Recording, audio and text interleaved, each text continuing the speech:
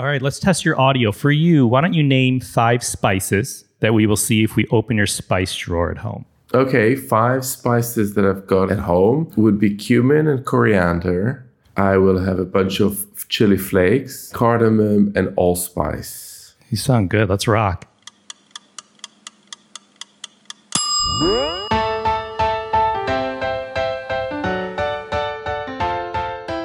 Hey everyone, I'm Cappy and you're listening to Beyond the Plate. I'm a chef by trade and hospitality professional. By day, I head up Rachel Ray's culinary operations and co-founded her cooking and kids charity called Yummo. 5 years ago, I had the idea to put together a podcast where we sit down with the world's culinary elite to explore their journey into the food industry and the social impact they have made in their community. Hence, the name Beyond the Plate. If you're new to the pod, welcome. If you listened before, we're so glad you're back. We hope this episode inspires you to cook or, like the chefs we feature, make a difference in your community. And we're grateful to our partners who make this podcast a reality. With that, this episode is brought to you by a new partner, our friends at Graduate Hotels. Super psyched to give a warm, hospitable welcome to Graduate. See what I did there, Ian? Hospitality, hotel. I see what you did there. I'm picking up what you're putting down. I'm actually really pumped for this one, Cappy. Randomly, I know I've told you this story, so I'm telling all our listeners this story.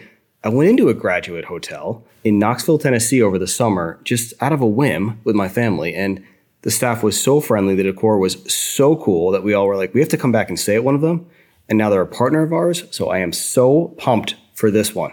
Yes, love it. Everyone, that was our executive producer, Ian. And as he experienced and was explaining, each Graduate Hotel has a unique design inspired by its local college, various campus legends, and the town's history. So think custom bulldog carpets for Yale and New Haven. Think Dolly Parton artwork in Nashville. An exact replica of Michael Jordan's University of North Carolina dorm room in Chapel Hill, which sounds pretty sick. I kind of want to check out that property. It does. I was looking on their website, and they even have rooms that are like bunk beds, which I feel like my twin boys would love. Or, Cappy, want to bunk? We bunking up? All right, let's do it. Yeah, I guess we're bunking up. But besides being in the States, though, Cappy, they now have a UK presence as well. I mean, the brand started in the States, but recently expanded internationally into Oxford and Cambridge in the UK, 2 of the world's more prestigious university towns, if you ask me, which is a nice fit for today's podcast guest. Yeah, strong episode this week with the globally renowned and UK-based chef Ottolenghi. Anyhow, they have the Randolph Hotel by Graduate Hotels right in the heart of Oxford, which is home to the cozy Morse Bar, and the Graduate Cambridge, which the hotel is right on River Cam. And you know we don't have a partner if they don't have a great sense of giving back to their community. So props to our friends at Graduate. They've become incredible partners to the communities they're located in, holding food drives, hosting holiday events, donating proceeds of happenings to local charities, and providing meaningful career opportunities to both students and locals. I love it. I love how much our partners are involved in their communities. Yeah, totally. Me too. To learn more about Graduate Hotels, go to graduatehotels.com and follow them on Instagram at Graduate Hotels. Graduate, we thank you. One more thing, we got some awesome Beyond the Plate merch. You can find a link in your podcast player or go to our website, beyondtheplatepodcast.com. Head on over and check out our hats, tees, hoodies, and more. Again, that's beyondtheplatepodcast.com. Enjoy this week's episode.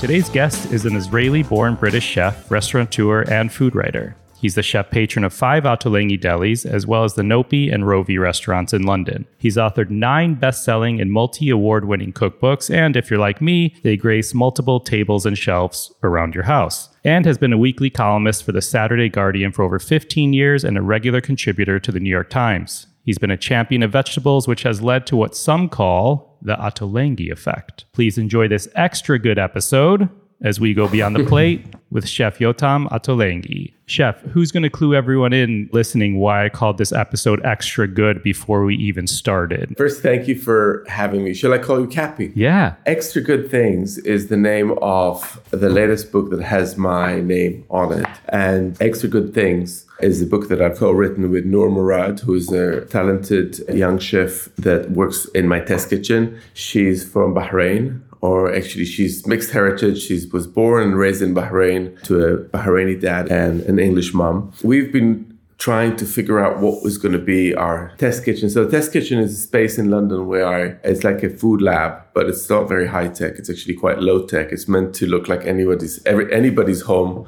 kitchen, more or less. So there's more things in it, but there isn't anything you and I won't have in our kitchen. There's no expensive gadgets. And we essentially, during lockdown and the last few years, we've been spending a lot of time creating dishes that have an extra element in them, an extra good thing. And that could be anything from a sauce to a drizzle, to a marinade, to a sprinkle, to a flavored oil, to a pickle. So those are things that are part and parcel of a particular recipe. You cook the recipe, but when you finish cooking, you can put the recipe aside, eat it, but you're also left with something extra. And that extra thing is the beginning of the next meal. Let's just say, today Nora and I have demonstrated a recipe for a polenta dish. So it's a baked polenta with a bechamel sauce. And on top, there is za'atar tomatoes. So cherry tomatoes that are cooked in olive oil with a bit of vinegar, and then as they are cooked and cool down, we add za'atar and fresh herbs, and this can go in a jar and stay in your fridge for 3, 4, 5 days. So next time you want to cook or you want to eat something, you don't need to get all fresh ingredients and start from scratch. You have an extra good thing, and then you can use that to spoon over a roast potato with some tahini sauce, or if you can put on toast.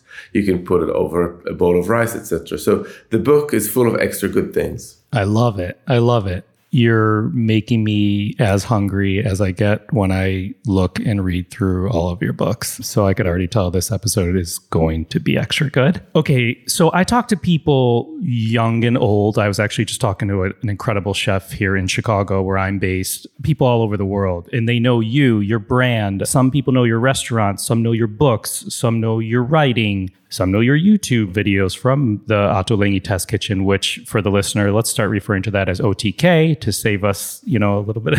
Why do you think so many people around the world are attracted to Ottolenghi? I've been asked this question before. I suppose it's got to do with a bunch of factors. One of them would be the focus on vegetables. So I started publishing recipes that had vegetables in their center about 15 years ago when I started the New Vegetarian column for The Guardian. We were already seeing, well, obviously the last couple of decades have been incredibly transformational in the sense that vegetables really migrated to the center of so many people's plates, whether they did it worried about their health, about the planet, and a bunch of other factors. But people are keen on eating more vegetables, and they were looking for ways to make vegetables taste good. And it has kind of become my mission to make vegetables taste good. And I would do anything in my arsenal to make vegetables taste good in terms of ways of preparing them, in the way they come together with different flavors that are juxtaposed and borrowing from different culinary cultures in order to make them good. I think that would be one of them. It's modernizing the approach to vegetables and really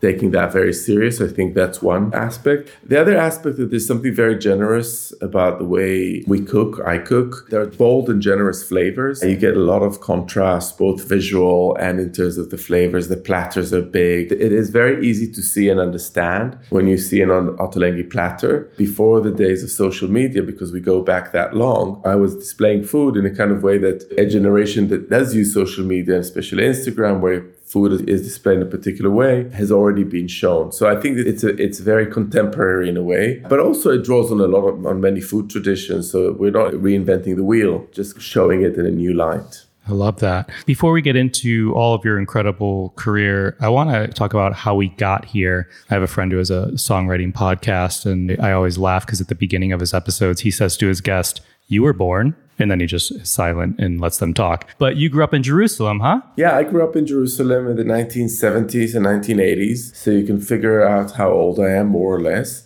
Yeah, Jerusalem, I'm sure it's one of those places that people have a whole lot of associations when you think about it, whether you visited or you haven't. It was very dynamic. It still is in terms of the culinary traditions that mix up in Jerusalem or that meet in Jerusalem, whether they mix up or not, it depends. So it's got a very strong traditional Palestinian food culture. And then it's got the foods of Jews that have immigrated over the last 100-odd years. And it's super interesting. It's very intense. It's very complicated, but it's never boring. And I think this is the kind of experience that I've had growing up in the city, that intensity. And yeah, in terms of food, there was everything there. So I have been very lucky to have been exposed to the food of my parents. My parents are from a European descent. So my father is from an Italian Jewish family, and my mother is from a German Jewish family. And in some ways, we had at home very European food, things that would be very familiar to people who know about European food or have had it growing up. But I would say the formative influence that I had on my food came from other cuisines. And those were the things that you could eat out on the streets, whether it was Sephardi Jews that came from the Yemen or North Africa. Their foods were very dominant, or Palestinians. And I think that all these elements together have shaped my palate, although I wouldn't say that I cook necessarily Israeli food as it is perceived these days in different kind of parts of the world. What was your childhood like? What kind of kid were you? I was a good Jewish boy. I did what I needed to do. I come from an academic family. So my father was a university professor and my mom was a high school teacher. I wasn't really into sports. I was more geeky. I was into Lego and building stuff. I was a good student. I was interested in cooking. To a certain degree, I wasn't in the kitchen all the time, but I was really interested in what's going on, how it's being done. I was very much into kind of the current affair and politics. I still am. I was aware of what's going on. We were quite a left-wing house, so I was quite political. My mom was very political. I was at quite a young age, I got involved in what she was doing. So, who cooked at home? Both my parents cooked. Yeah, they both cooked equally, I would say. So my mom wasn't at home as much as my father was because he could work more from home, but both of them cooked. And I would point out that my father comes from a northern Italian family. He cooked food that was very different to the way people would perceive my food. So very minimal. I would call myself a maximalist and he's a minimalist. Although I've moderated that over the years. And I think now that I work with younger chefs, I always try to ask them to hold back, not to throw everything in a dish. But when I was younger, I was probably a bit more like that. My father could make a delicious dish out of potatoes, rosemary, olive oil, and garlic. And he would think that was the best thing you could absolutely have. So he had a really intuitive understanding of ingredients and it was all about the individual ingredients and what they do and how to make them the best way you can. Very Italian. Very Italian, very Northern Italian, I would say. And I learned a lot from his attitude to food, his patience, his ideas. My mother was more adventurous and she would cook more food from around the world. She had books from around the world. She cooked curries and she would make tiramisus, and she would always have like a cookbook open with something from different cultures. So she was very adventurous in that respect. Both were very good cooks. How old were you when you were kind of snooping around the kitchen? Young? Yeah, I was like teens, but yeah, I don't want to create the impression that I spent a lot of time in the kitchen. My move, migrating towards the kitchen, happened later when I started university and I moved to Tel Aviv. And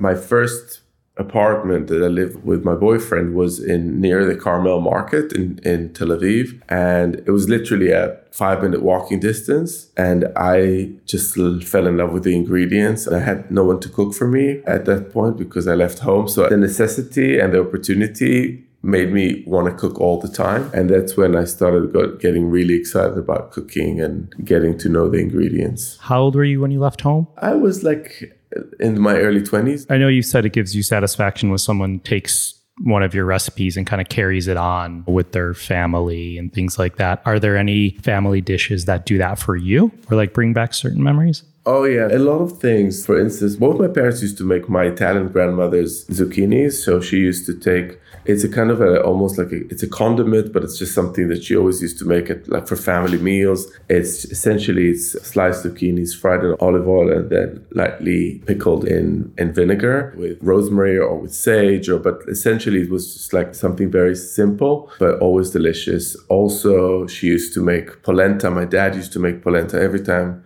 I make that, reminds me of home. Yeah, there's a bunch of things. My mom used to do stuffed peppers with rice, and I do that. That reminds me of her. Yeah, just to name a few. So at what point did you decide to move to London to study pastry at Le Cordon Bleu? First thing, I moved to Amsterdam, and I lived a few years in Amsterdam. And then when I was in Amsterdam, I finished my university degree. I studied literature and philosophy, and I kept on doing that remotely for a couple of years while I was there. And then in 1997, I moved to London and I started thinking about my next career. Why did you move to London? My boyfriend wanted to study business and I wanted to learn how to cook. And I knew there was the Cordon Bleu cookery school here and he did a business degree and we didn't want to go back yet. So we just moved here. And London at that particular time was starting to emerge as a place where you can learn how to cook seriously and get some good experience in restaurants. And I gave that a go. So I did the Cordon Bleu. I didn't do the diploma. I just studied some pastry and also the main kitchen cuisine. And then I started working in restaurants. So I did about 6 months of studies and then I started working. And my first job in a kitchen was as a pastry chef. And I ended up doing quite a lot of that in the first few years of my career in kitchens. I did pastries and then I also worked in pastry shops, in bakeries later on. And I specialized in that. When did you realize you wanted to become a chef? Did you go to Le Cordon Bleu thinking like, I want to be a chef, or did you go because you love cooking and food? I wanted to know that I wanted to give this a go, but I wasn't quite certain that is going to be what I will do for a living. I was in this kind of stage. I was in my late 20s. I thought I kind of ditched the career opportunity at university because I could have I think I could have stayed there. I was already on my way to a career there. And also I worked as a news editor in a newspaper. So I thought, all those options are open, but perhaps I want to check out something else. And this is when I came and did the course and I started working. And it took me a long time to kind of acknowledge that this is what I want to do. And in some ways, my career as a chef was not typical at all. My movements in kitchens have been very atypical because I haven't spent tons of times in kitchens. Even now, I don't cook in the kitchens anymore, and I haven't for a long time. I spend a lot of time thinking about food, conceptualizing, talking, and I understand. In some ways, I've never been completely like a typical chef. I've gone through all the stages. I've been dipping in and out, and that kind of represents my career. Got it. So you worked as a pastry chef after school. Did you ever think you were only going to be a pastry chef, or did you know you wanted to branch out? Yeah. So I worked quite a few years in patisserie, doing pastries. And then when we were opening so we're talking like 20 years ago, 2002, myself and my business partner, Noam, wanted to open a pastry shop or a bakery. It was a kind of a concept that kind of had a little bit of different things, but baking would have been right at its center. And Sami Tamimi, who became our third partner, wasn't really involved in that. We already knew each other. We were very good friends, but he wasn't part of the original plan. He didn't want to join, although we asked him. I think he was a little bit nervous about how well this will all go, and he didn't want to leave his previous job for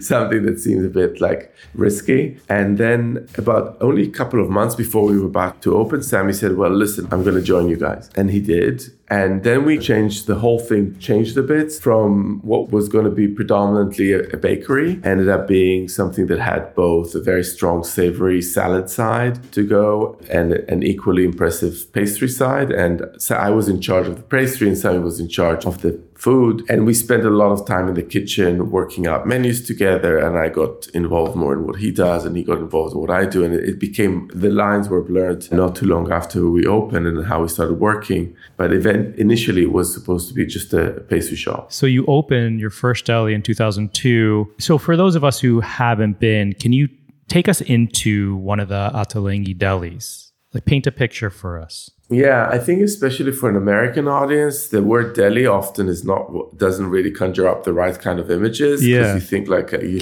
American deli. Yeah, so it's nothing like that. It's fresh food that's prepared every single day, and it's kind of a similar way that you would maybe do at home. There is platters of cooked vegetables and salads that are displayed vertically with different heights, and there's beautiful arrangements of flowers around them. So it sits there in the open. It's not refrigerated. We can do that in England. And there's this kind of mountain of beautifully looking salad as if you present a feast at an event or at home. And that is mirrored by something similar with cakes and pastries and sweets, meringues, tarts, small cakes, cookies, a bunch of things. But again, it's not like they don't sit in jars or in containers. They sit in big bowls, beautiful bowls. We spend a lot of time choosing the bowls and the platters and the plates on which we display them. And again, it's vertical. So when you look, your whole vision is filled up with those pastries as you walk in. So it's a visual assault as you walk in. And we spend a lot of time perfecting that visual effect. But I only can realize that in hindsight,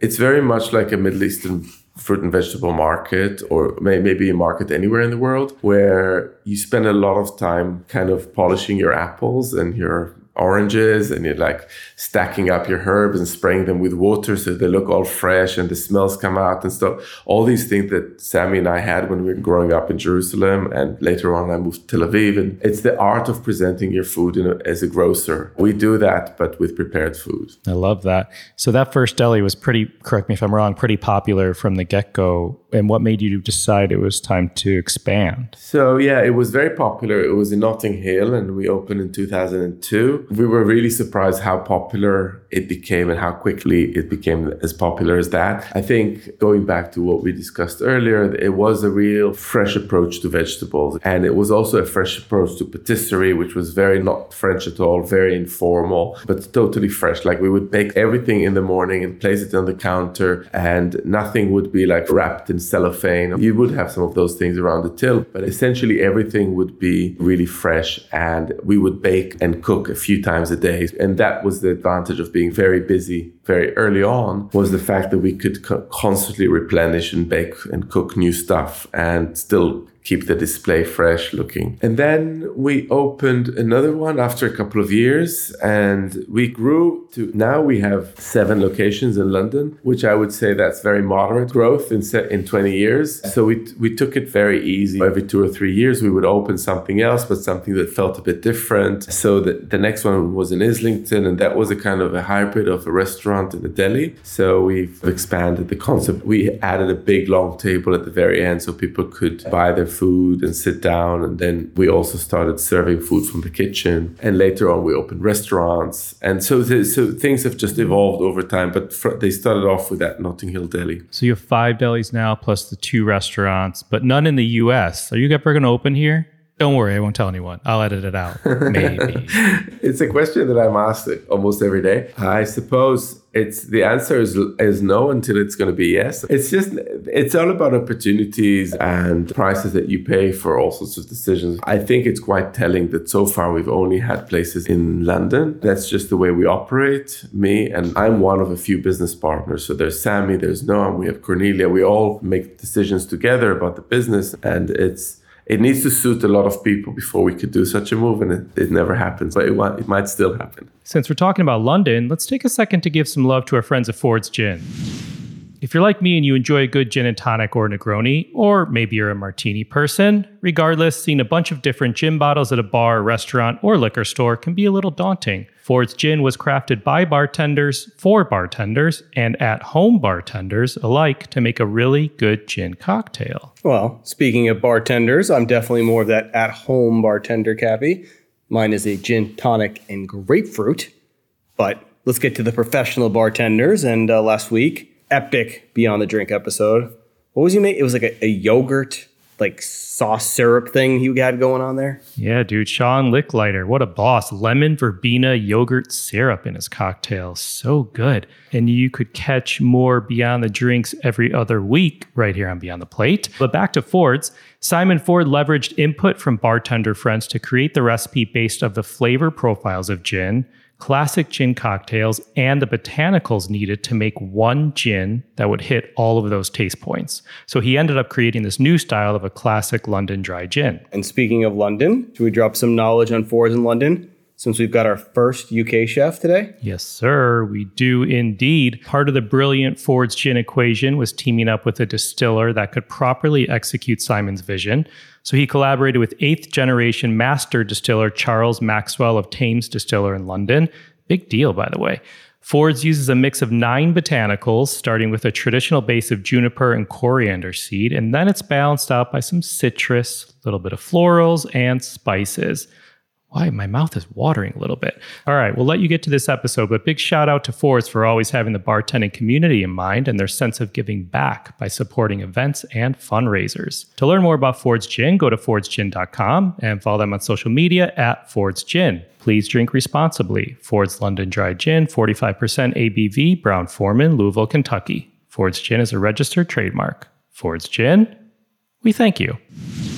Is there a moment you realized or felt that you made it as a chef? I think not, because I still don't. Of course, I made it in so many ways. I've won awards and I've sold millions of books worldwide, etc. But I think there's something about, and it's probably quite healthy, it's like actors talk about like stage fright, and that every time they go on stage, they have that. I don't have that problem, actually. I can quite easily go on stage, but the equivalent would be, for me, the fact that it's never a done deal. I never quite feel that, that's what I've got is great and what I've achieved is great. And I always think, but everybody does that now. And it's a bit like, it's just, maybe it's a healthy instinct. Maybe it's just some kind of a deep imposter syndrome or something. But I never quite feel that, everything that has come my way, I've totally earned it. Interesting. How are you with balance? Like work life, home life. You're a busy guy. I'm good now. I'm much better than I used to be. So it's all thanks to the kids. 10 years ago, Carl and I had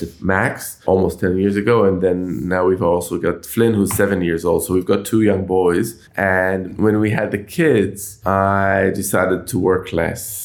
And I actually acted on that. So if you ask them, I'm very neglectful, but I think if Daddy, you're going to work again? Yeah, I know. What's going on here? I have 4-year-old twins at home, so.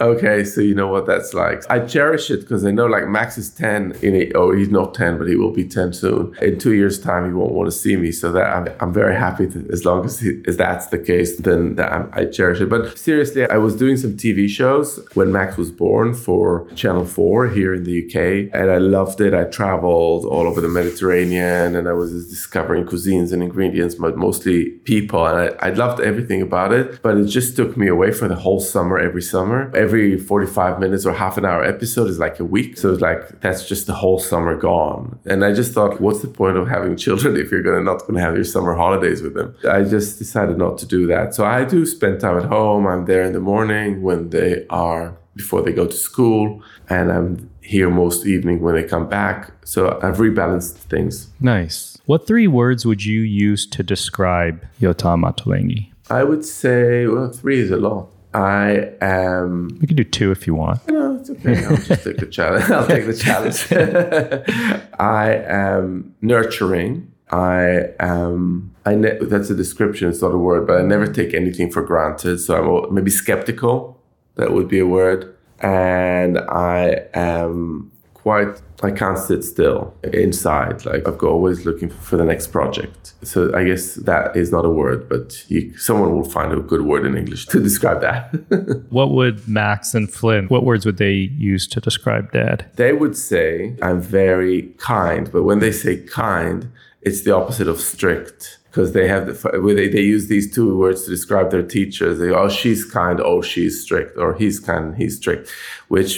And so I'm not the strict one in our family. I can't bring myself to be strict. So I'm a pushover as it comes to the kids. It's very clearly my job to be the pushover with those 2, yeah. But what about in the test kitchen? Like in work, are you strict there? No, I'm not strict. The test kitchen, it's very different. I think in the test kitchen, again, I'm not a tough manager of people, but I think people understand what it is they need to do to make me happy or create something that I would approve of. So that I think there's something understated that's very clear. I'm not a confrontational person, but I don't hide what I think. So I say it. Yeah, there is this honesty and people understand it, but I'm not scary. I don't think anyone would tell you that when I walk into the restaurants, they shake in their boots. There's someone else there's Cornelia, who's the company manager that people adore, but they're also terrified of in equal measure because she's the one who would tell them immediately if they did something wrong. I would wait a little bit and yeah. Got it. Are your kids into food? They love food. Do they? Do they critique really you? Do. All the time. They critique everyone, but they critique me, yes. And especially they're very Carl, my husband, does most of the cooking at home, and he's a really good cook, and he does incredible home cooking for them. And I've said to someone, I can't remember this week, and I've seen it in writing, and I thought, did I really say that? But it's absolutely true. The worst thing that they can say to you is it was better at school, because they get fed at school, and they get fish fingers, and you make a beautiful fish stew or fish pie, and they go, it was school's version is better. And I go how could that even be possible? But I guess it's a compliment to the school. Yeah, there you go. You've written how your style of cooking has changed over the years. I know earlier on in this episode, we talked about kind of like what you've done for vegetables and things like that. But how would you say your style of cooking has changed? It's changed when I look at the old books, and then when I also look at old menus in our restaurants. I think I used to be much more eager to really just put a lot out there. There was this maximalism that I mentioned. It's just like I wanted to make sure that it's all out there, lots of herbs, lots of things. It means now I find myself thinking once or twice before I add something, because I think one of the things that was quite transformative for me was when I took on to write the book called Simple that was published in 2018. And I asked myself the question, can you create an ottolenghi dish that someone would recognize, an ottolenghi dish with fewer ingredients and simpler processes and things that are less demanding of the home cook? I think it worked out, and it taught me a real important lesson that I'm trying hard to kind of instill in everybody at the test kitchen right now, that it's very culture specific. Like, for instance, like I mentioned, that Italian food culture, especially for some parts of Italy, it is about like 3 great ingredients put together in a thoughtful way, in a considered manner. And that's all you need to do. It's just about that. But then you go travel to other parts of the world, and you can have like 12 spices that go into a spice space and cooked in oil. And you've got this kind of explosion of flavor. And it's not better or worse, it's just different. It's different ways of looking in food, and they're all as good as each other. And each cuisine you judge by its own merits, by its own standards. You judge Italian food by its own standards, and you judge Malaysian food by its own standards. You don't apply the same measurements. And I think that for me, I now see my cooking as something that I could actually, so there is this kind of ottolenghi, what we understand as ottolenghi food, what I tried to explain to you during this conversation, that intensity and the bold gestures and the platters and the contrast, etc. But even by those standards, you can take a step back and have 3 elements rather than 5. You can have something which you can cook in half an hour and put together, but there's still an element of surprise. There's still a left of field idea. There's still an unusual combination, but with less effort. And so this is the way I tend to go more these days. That's neat. I like that. I remember one of the first nights when I started culinary school, we had a reception at the president of the school's house. And the president of the school at the time was a globally regarded, renowned chef. And I remember him standing up there saying, when you're cooking in the kitchen and you have a dish, you should think, what one ingredient can I remove and still have that dish speak volumes? Yeah. There's people who cook with, like you said, lots of ingredients. And for some people, it's like more is more. And for some people, it's like less is more. So. I totally agree with this question. And I ask myself the same question. What can we remove? And I find myself irritatingly asking my colleagues, what could we remove? Could we possibly remove that from that dish? And people fight for their dishes, and for all the right reasons, because something has gone through a process and you love it, and that's good. But also you need to think how it lands on the other side, like how it lands at people's kitchens. Do they really want 5 herbs, or maybe 3 or 2 would have been enough and still gave them very satisfactory results? So these are the kind of conversations we have. It's interesting. So people have said things like, you've made the world love vegetables. How does that make you feel? Great. For me, the most exciting thing is dishes that people cook all over and over again in their homes. That I meet someone, they go, what? My mom used to cook that for me, or I started cooking that for my kids, and now we cook that all the time. Those kind of things makes me feel great, because books come and go, and visits to restaurants come and go. But if someone has a dish in their repertoire that becomes their dish, it means that you really make an impact. And with vegetables, obviously, because I think in the West, let's say Europe and North America and some other parts of the world, vegetables have been forgotten, relegated, and put in a position where they were not really something that people celebrated. And for all the wrong reasons. And there's nothing inherently better with other foodstuffs. And in some ways, vegetables are way more attractive to a cook because you can do more with them. There's more transformational possibilities with vegetables. A cauliflower is way more interesting for me than a fillet steak, because there's just so much to do in terms of techniques. You can eat it raw, you can cook it lightly, you can cook it heavily, you can slow cook it, you can grate it, you can turn it into a steak, you can turn it to a million things, and it will just keep on giving. The same doesn't apply to meat or even a fish. Not to say that they're not delicious, but I'm just recalibrating here. So this is a great thing. And again, like all the recipes, I can't count how many recipes for cauliflowers I've published over the years, many. And the fact that is out there and people can choose to make those and learn to love the cauliflower makes me feel amazingly good. I love it. I'm sensing a theme, hopefully, this season of the podcast, because we had Chef Daniel Hum on as well from, Love in Madison Park, who's gone more plant forward, and he spoke about his love of vegetables. And he's doing it. And I have to say that I haven't been to 11 Madison Park in its vegan incarnation, but I've been to his other restaurants, to Nomad, and they did amazing things with vegetables at that point, and I loved it. So in the new book, I see the word autolangify. To autolangify something, to make something feel unequivocally autolangi. To add flair, a slight twist to the familiar, a surprise in the mouth. I've got to ask, and I apologize because you've likely gotten this question, but I know aubergine eggplants are your thing. Which eggplant recipe must we attack? Oh gosh, that is just so difficult for me to answer this question. I have to say, this definition of autolangify that you just quoted, nor put it in the Urban Dictionary, and I'm glad it's there. It's great. Hopefully one day we'll get to Wikipedia, fingers crossed. But I think the aubergine, there is a recipe in Extra Good Things that I just love, and it requires burning an eggplant or grilling an eggplant, which is, I think, a technique that people who haven't done it before may find intimidating, but actually it's a very easy thing to do, and you could do it in multiple ways. You can actually grill it on a barbecue. It's just taking a whole eggplant. You can do it in your oven. You can do it on a char grill pan over in your stove in the kitchen while you put on the extraction so it doesn't smell the whole kitchen. There's a multiple of ways to do it, and they're all as gratifying as the others. Some of them will give you a more smoky result and some of them will be less smoky. But I think once you can master baba ganoush, and that is just a generic name to a bunch of salads and dishes that involved smoking an aubergine, then I think you'll be a much happier person, and so will the people around you. So that would be the one that I would really recommend for people to try. We have a recipe here that involves this technique,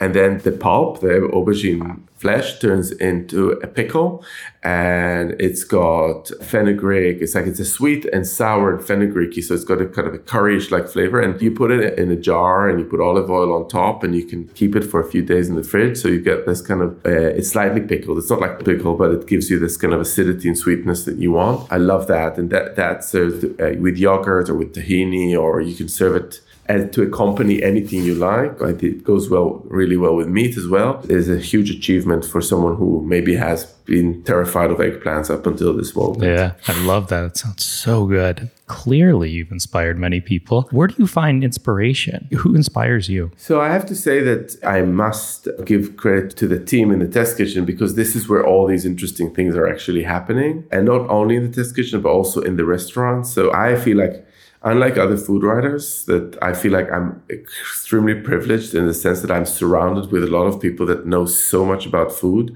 and each one has had their own journey, and they bring that all into the equation, the autolangi equation. So in the test kitchen, there's someone who's from Mauritius, or Noor's from Bahrain, or Verena, she's got a Scottish and a German background. I mean, you've got like all these people, and they've all been on these incredible journeys, and all those conversations are where this inspiration comes from. I used to get a lot of the inspirations from books and traveling, which I still do, but now much more of it comes out of the chefs that I work with. That's cool. When was the last time you were inspired by a restaurant's food, or you felt you got a little extra? I was in Greece this summer, near where we were, which was in the Peloponnese. So it's the mainland of Greece. It's not one of the islands. There was a small town, and there was a fish restaurant there. And they did a dish which is prawns or shrimps that are cooked in orzo or served with orzo, or I don't think they call it orzo. It's a little pasta that looks like rice, but they have a different name for it. And they made a really incredible stock out of the shrimp shells to flavor this. And I'm sure there was ouzo there as well, and some, I think, saffron. This combination of the pasta, the shrimps, and the ouzo and the saffron, which is, I've known these combinations before, but the way they've done it was just so delicious. it immediately make me want to go and do it. But they've done it so perfectly well, I didn't even need to do that. I just came back and had that like almost every night. Yeah, I love that. Interesting. All right, so Ottolenghi Test Kitchen, Extra Good Things with Noor Murad. Let's talk a little bit more about the book. We hit upon it at the beginning, but why this book now? You gave us the premise a little bit, but... Yeah, I think this book now, this is the best book for me to say why now, because I think it's so off the moment, off the time, without us even planning for it to be. So it seems like in our crazy world, we're going from one crisis to the next, and we can't sit still for 1 second. And we can laugh about it, but it could be quite tragic, and it has been tragic to many. So there was the pandemic, and then now we have an incredible cost of living crisis, and people are struggling in so many ways. There's a war waging in Ukraine, and there's just so many bad things happening. And I think one of the things that we learned is that we're going to be spending more and more time in the kitchen, in our own kitchens, rather than restaurants. So I'm saying that as someone who runs restaurants, so I want everybody to keep on coming, but people are cooking more and more at home, and learning old skills has become a necessity. First of all, because we're cooking more at home, and second, because we want to be able to economize and be more frugal. And this book is all about that. It's about creating condiments, dishes, flavor bombs, jars that allow you to cook more frequently with more flavor. These are skills that people before us knew and had. In a German household, there would always be a sauerkraut. You wouldn't need to go to the supermarket to buy it. Although there'd be kimchi. In North Africa, they'd have all sorts of harissas and flavored olive oils, etc. Every culture would have had those things, and they would be homemade, and they'd be part of the flavor profile of every singular dish that came out. I don't know too much about Korean cooking, but I can tell you that kimchi is there to flavor everything, to give it a frame. And I think what we do here is that we tell you, okay, cook a dish, but also learn something that could become a permanent feature in your kitchen. Not all the condiments, or not all the extra good things would have a very long shelf life. Some of them would only last for 3 or 4 days in the fridge, but some of them would last for weeks and months. Fresh chili sauce, chili oil, quick pickles and long pickles, all sorts of dukkha and crunchy things that could go in the jar. Those are the things that you can make while you're making your dinner, and that would lead on to the next meal. So those tomatoes that I was talking about in za'atar oil, you make some, you put them on something else the next day. The same applies for so other things. And it's such a superpower to be able to cook a meal and finish with a jar. That means that tomorrow you only need to boil a pot of rice, and then you spoon that on top. Whether it's a quick pickle, whether it's that aubergine that I was talking to you about, whether it's just a flavored oil that you took some ancho chili, garlic, you fried that. Maybe you took the garlic flakes out so they sit in the jar on their own, being really lovely and crispy, but the oil sits in a separate jar. And then the next day you cook your rice, maybe you blanch some vegetables, and then you take this oil and the crispy garlic slices, and there's a meal. That is the proposition of the book. And I think it's just so great that I can defend this with all my heart, because I think this is a book of the moment, and it does all those things. I feel it. It's amazing. I was smiling when you were talking about the harissa, because 2 nights ago I made one of your rose harissa pasta recipes, and my 4-year-old son couldn't get enough of it. And I was wow, like, that's great. Yeah, it was amazing. And then the next day I took it out. There was some leftover. I was going to heat it up, and he started eating it cold out of the bowl. I was like, let me heat that up, dude. There's my boy. Yeah. So this is the second installment, because the first one was Ottolenghi Test Kitchen Shelf Love. You say all your books are like children. Do you enjoy watching them all grow so much that you decided to have a 9th? Or is this process easy? Does it get easier, harder? It just becomes different. So as I described to you, generally speaking, the process of doing the books have become from something that I'm fully responsible and the sole person responsible, to something which is way more of a group thing, to the extent that these last 2 books, the Ottolenghi Test Kitchen cookbooks, were really pushed forward by Noor, and she's done the majority of the thinking. But we think about it together all the time and have conversations. So I love the fact that the books evolve. So this kind of evolution of books allows me to enjoy it afresh every time. Jerusalem couldn't be any more different in terms of my involvement in it than Extra Good Things. With Jerusalem was, telling stories that I had to go back to my childhood to figure out and understand how people cooked and where things came from, etc. This is very contemporary with how we cook today and how the different members of the Hell's Kitchen cook, but it's equally enjoyable to see it because it's just I'm holding it now in my hands. It's just such a great experience to hold a book when you have the object. Until it's an object, it's just all in the air, images on screens and all the rest. But when you have the object, it's such a satisfying feeling. Yeah, absolutely. Nora's your OTK director, yeah? Like the director of the Test Kitchen? she's I'm a manager or director of the Test Kitchen. She runs it. She's in charge of everyone. She's got an incredible palate, and she has a really intuitive understanding of food and of the Ottolenghi food. Awesome. I'm excited to dive further into this book for sure. Let's talk about social impact a little bit and giving back. Our podcast, as I think you know, celebrates social impact with every guest, and learning how chefs and food personalities do it really keeps me and the team inspired. However chefs choose to do it, they all have their own way. Are there any causes or charities I would love to hear more about that you work with? First of all, one of the things that we do is that each of our location is involved in its own local charities, schools, in particular libraries, etc. And this is where we spend the majority of our resources that we allocate to that. Myself and Cornelia, the general manager of the whole company, always tells the managers, if people come in and they have a particular local charity, that would be our first port of call, because we try to keep the restaurants and the delis part of the community, especially the delis where people come daily. Restaurants less so, because often they're not necessarily in a neighborhood. We try to really get involved. So over the years, we've supported sports events in the neighborhood, charitable school events, cake sales, etc., all those kind of things that happen within the community. And that happens all the time. On a more national level, we have just created an event. We've been trying to support whatever crisis comes up and needs our help. So most recently, actually just a couple of weeks ago, we created a big event for Ukraine where all the proceedings went to buying an armored ambulance to deliver support within the war zone,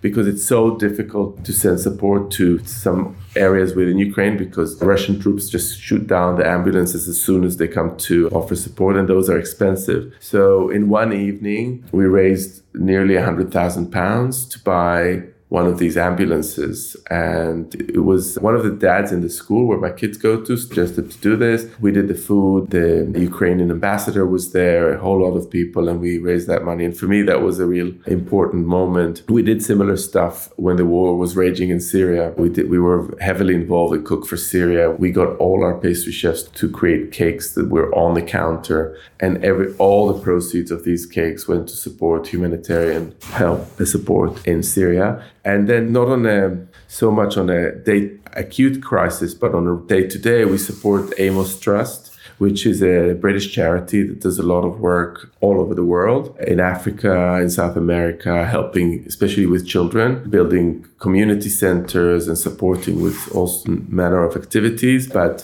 from our perspective, mostly, and I think that's the majority of the work is they do in the West Bank with Palestinian communities. They help create community centers, work groups, activity groups for children in the West Bank, and helping women's corporations. So we do that, and we do a big meal every year where I go with Sammy and we talk and we cook the food and we help them raise funds for the Amos Trust charity. So these are the kind of some of the things that we are involved in. That's incredible. And I commend you and your whole team from a local community level to national to global. That's quite the model, the effort, the time, the funds. You're hitting all the check boxes there. I always say to people listening, whether they're in the industry or not, give what you can. It could be your voice. It could be your dollars. It could be your time. One simple social media post, whether you have 100 followers or 1 million, someone's going to see that and you could be making a difference. And I love your guys' sense of community on a small and grand scale. We try to choose causes that mean something to us. For instance, the work in the West Bank. I mean, Sammy and I are both from that part of the world,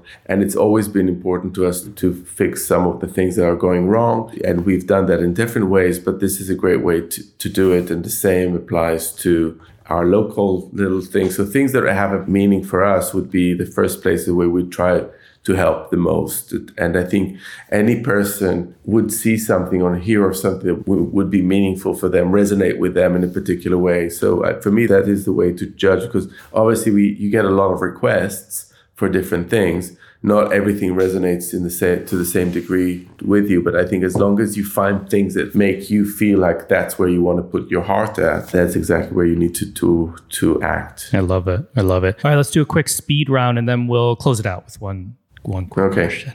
Number 1, what did you have for dinner last night? Last night, I had a yogurt chicken curry. Chicken curry made with yogurt, cilantro, and lime. Yum. Name a smell in the kitchen that you love. Melted cheese on toast. Name a smell in the kitchen you hate. Oh, it's smell of the kitchen I hate. Oh, dried chilies on the grill. My eyes start to water. That's all. I can't stand it. Yeah, very quickly. What pisses you off in the kitchen? Pretension, like things that you spend a lot of time working on and give you very little in return. I'm not going to go into details. I don't want to offend anyone, but certain things that appear out of the ether and you go like, oh, that's interesting. And then it takes a lot of time, but then it's just not very exciting at all. And what makes you happy in the kitchen? I love to have the kitchen to myself without anyone else. I find distraction. I love the meditative quality of cooking, so I want to have the whole kitchen to myself, especially no children allowed. Tell us a go-to snack in your pantry. A go-to snack, piccalilli or any other pickle. Piccalilli is a British pickle, so it's a bit Indian. So it's got Indians. It's inspired by Indian cooking, so it's got Indian spices like mustard seeds, turmeric, fenugreek, etc. With cheddar cheese. It shows you how long I've been living in this country. Cheddar and piccalilli on a cracker. Ooh. That's so good. Yum, interesting. All right, well, let's look into that. Let's close it out here. Is there anything you still want to accomplish that you haven't? I want to go to Mexico. You've never been to Mexico? No. You're going to take a trip to Mexico. Now, that's a shock. That's a shock, right? Yeah. For an American, especially. I feel like it would be quite inspirational for you. I've eaten a lot of Mexican food made by people that I think know what they're doing, but I've never been to Mexico, so I would love to travel there. It will happen. It will happen soon. We're going to keep an eye out for your Mexico trip.